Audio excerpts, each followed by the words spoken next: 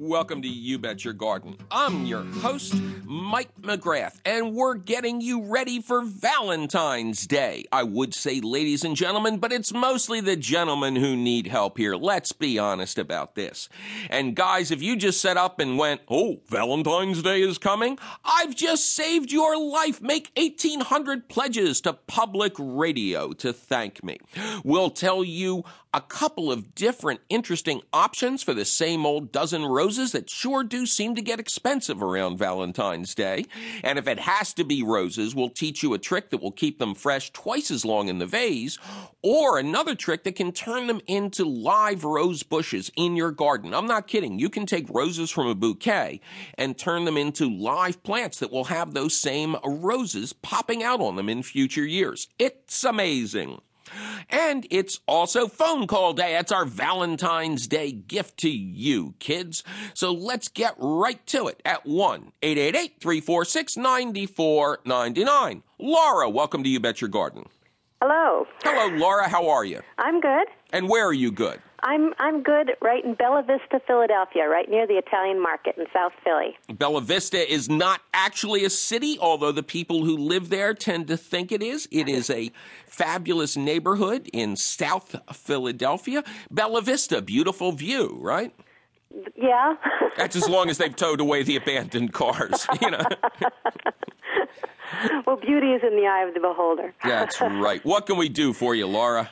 Well, we're green architects, and we're trying to be very green and thoughtful in all things that we do. And we have a water catch system, and we put compacted gravel and decking down for our backyard rather than concreting in. Good. And I went from having a giant, wonderful roof deck where I lived near Rittenhouse to now having a 2-by-8-foot planter bed. We had to take down a peach tree that was originally in the backyard that got a peach borer, and it had been planted by a seed from the original owner, but much too close to the wall, and between that and its peach borer, it had its demise about a year ago. And I've been trying to figure out what is a good, small, pretty urban tree that perhaps has flowers in the spring and beautiful colors in the fall.